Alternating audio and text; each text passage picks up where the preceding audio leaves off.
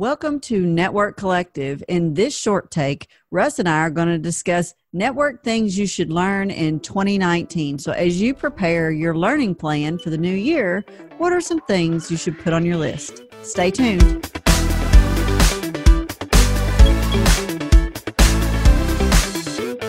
So Russ, we are always talking about learning here on Network Collective. That's really what we're about, learning and community. So what are some things that folks in our community who are network engineers should think about learning in the upcoming year? Well, I think the easiest and the simplest and the one that everybody's going to agree with is a scripting language. You mean I have to become a coder? Really? You're going to tell me that too, Russ? You know better than that, Yvonne. I separate coding and scripting in my head, so no. But learning a scripting language, I think, is really important. Python or maybe Python. Yeah. I mean, really, if you want to do scripting, Python is the place to start. The other thing that you should really consider wrapping your brain around is something like YAML and maybe JSON, because those are common data inputs for a lot of automation tools. Yeah. And it allows you to have structured data. So those are some things you should really consider. And part of the value of learning something like Python is understanding those concepts. How do you loop through a series of actions? How do you create this combinational logic? So I want to do this and this or that, and how does all that work? So when you set out to learn any scripting language, it's going to teach you a lot about those logical constructs that exist throughout all of computing, not just networking, but any discipline you might want to consider. Yeah, definitely. Yeah. And, it might be helpful to learn Yang, but that's really kind of around the YAML area. And just networking automation in general, like how to use SaltStack or how to use Ansible or whatever the case is, whatever your choice of poison is. In fact, go figure out all of them to some degree, just so that you kind of understand what they are. Even if you don't learn them all and how to use them, at least you know what they are, so you can talk about it to somebody, because you don't want to sound like an idiot when somebody says SaltStack. Yeah. And even if you don't become the resident expert in that tool, you'll be able to converse in it well enough to move a project along, or talk to a peer that has more in-depth skills, but may not understand exactly what you want to accomplish. I know I worked in an environment where we had I had a peer who was a really solid scripter, knew Python really well, knew automation tools really well. And so I could sit back and say, okay, now what we need to do is crawl the network and pull in all this data from our networking devices. And then I need to see the results in this kind of format. And then he would run off, and a few hours later, he would come back and go, hey, how does this look? And so, you need to have enough knowledge to at least be collaborative, even if you are not the person that's sitting down and actually cranking out the code. Yep. And speaking of collaboration, I think personally, and I say this all the time, so this is going to be on my list again for 2019, is to learn something about software development paradigms and programming languages, not just scripting, but C, C++, something like that, and software development paradigms like GitHub, release schedules, things like this.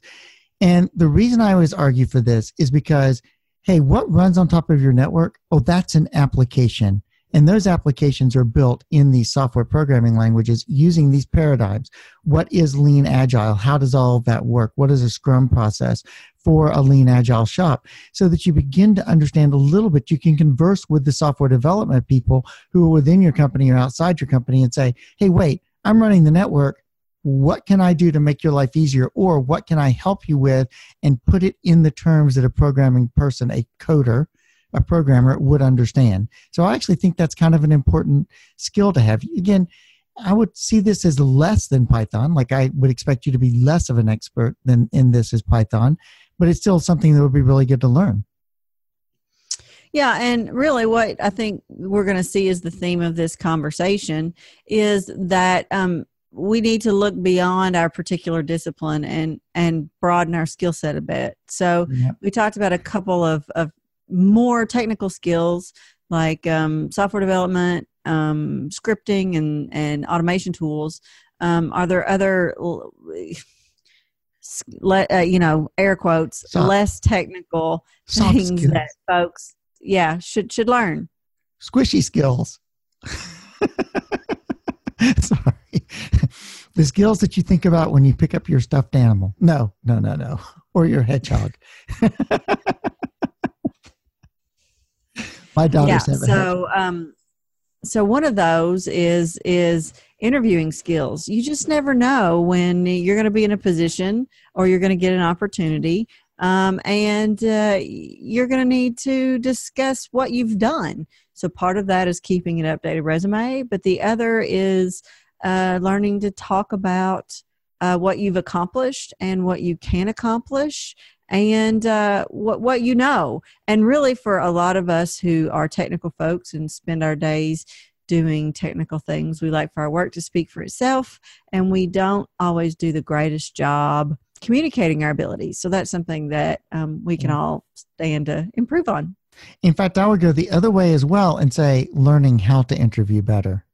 Oh, I saw this article, I think it was on Free Code Camp or someplace this week, talking about how to manage the interview process when your interviewer doesn't have a clue. I thought that was pretty hilarious. But I fear that it is true quite often that as technical people, we don't like these soft skills, We tend to be the hedgehog. We want to curl up in our little ball and have our little needle sticking out, and we don't want to deal with people too much. So we don't tend to think about, we need to be better at interviewing. We need to figure out, if I am a network engineer and I'm interviewing somebody for my team, what is it I really want to know they know how to do? And that's very hard. And how do I get to that? So I think interviewing skills on both sides is really, really important. Skill to have, always in demand. Yep. And something we talk about a lot here, we actually are building an entire series of this in our member content, is communication skills, speaking, writing, how to get your ideas across, from everything from a basic email to standing up in front of a room full of people and sharing an idea. So those are always things that you can work on. And writing skills, like the best way to learn to write is to write. So, and to read, yes, but to write, yes. Go practice speaking the same way. I mean, organize a little thing in your shop where you're going to go teach the people on your shop some new thing that, hey, I know. Organize a teaching class for a scripting language in your shop.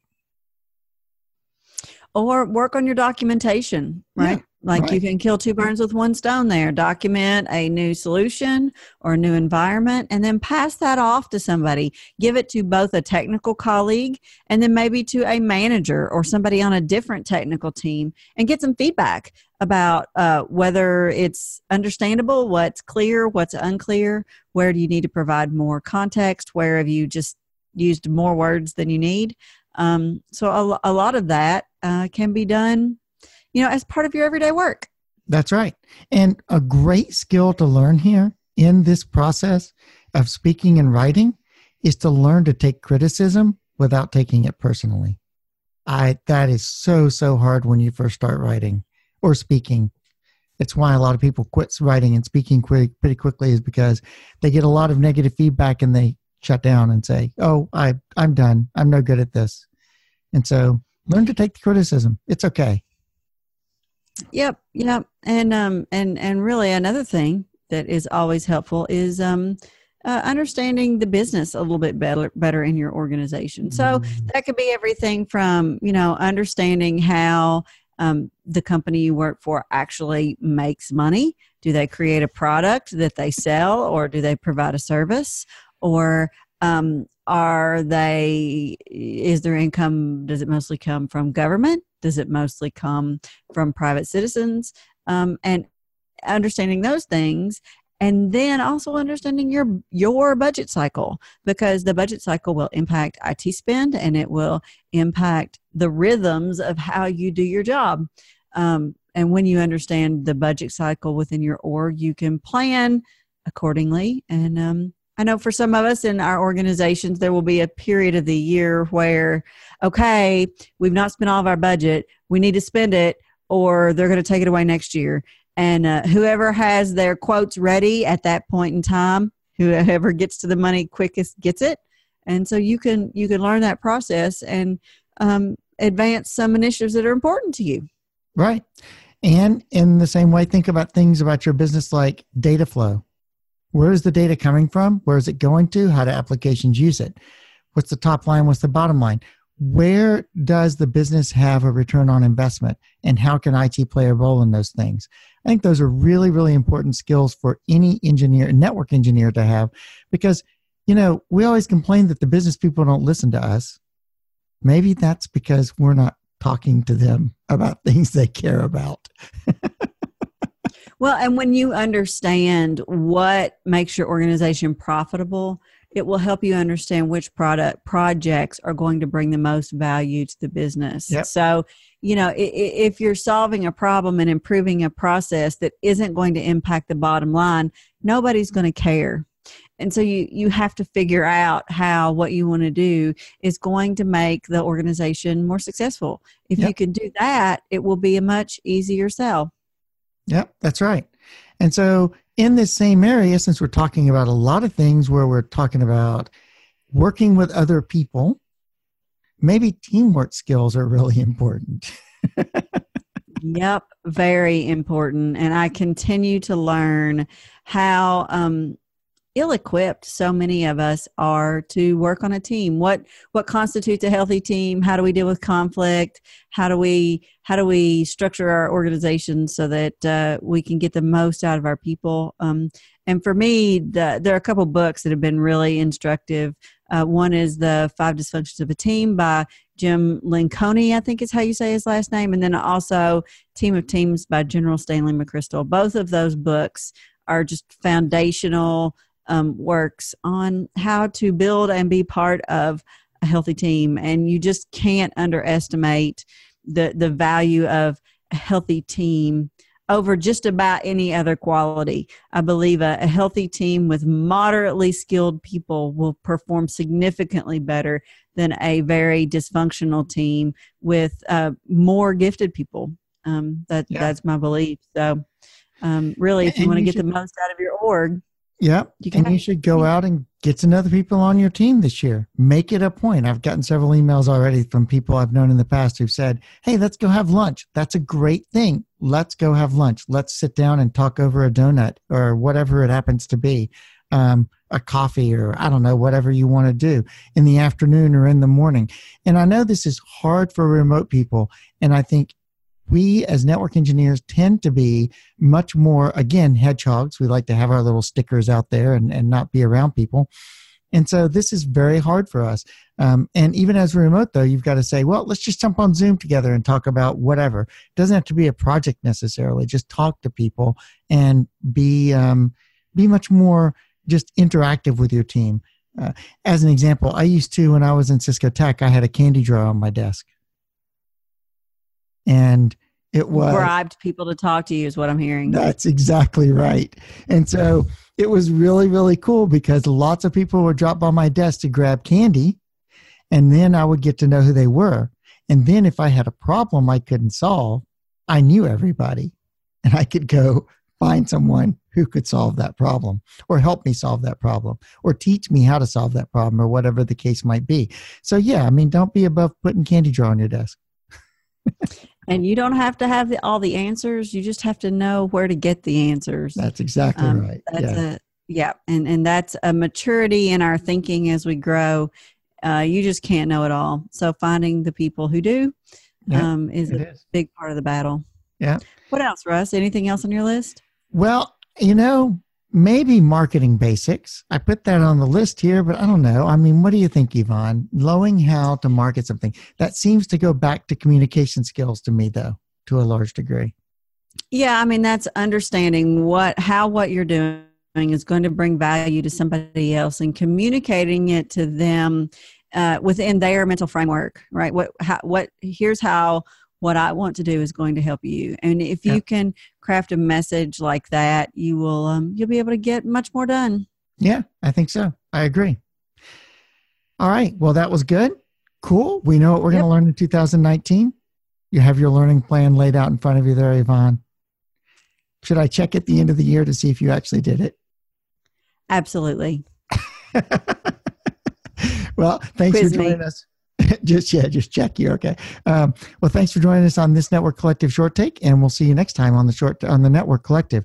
Just remember to come by the website on a regular basis and check out our membership area if you're not already a member, because we have a great, awesome Slack. We have a lot of really good conversation on the Slack on technical and non-technical things. It's a lot of fun. The community is awesome. You should really come and join us at the Network Collective.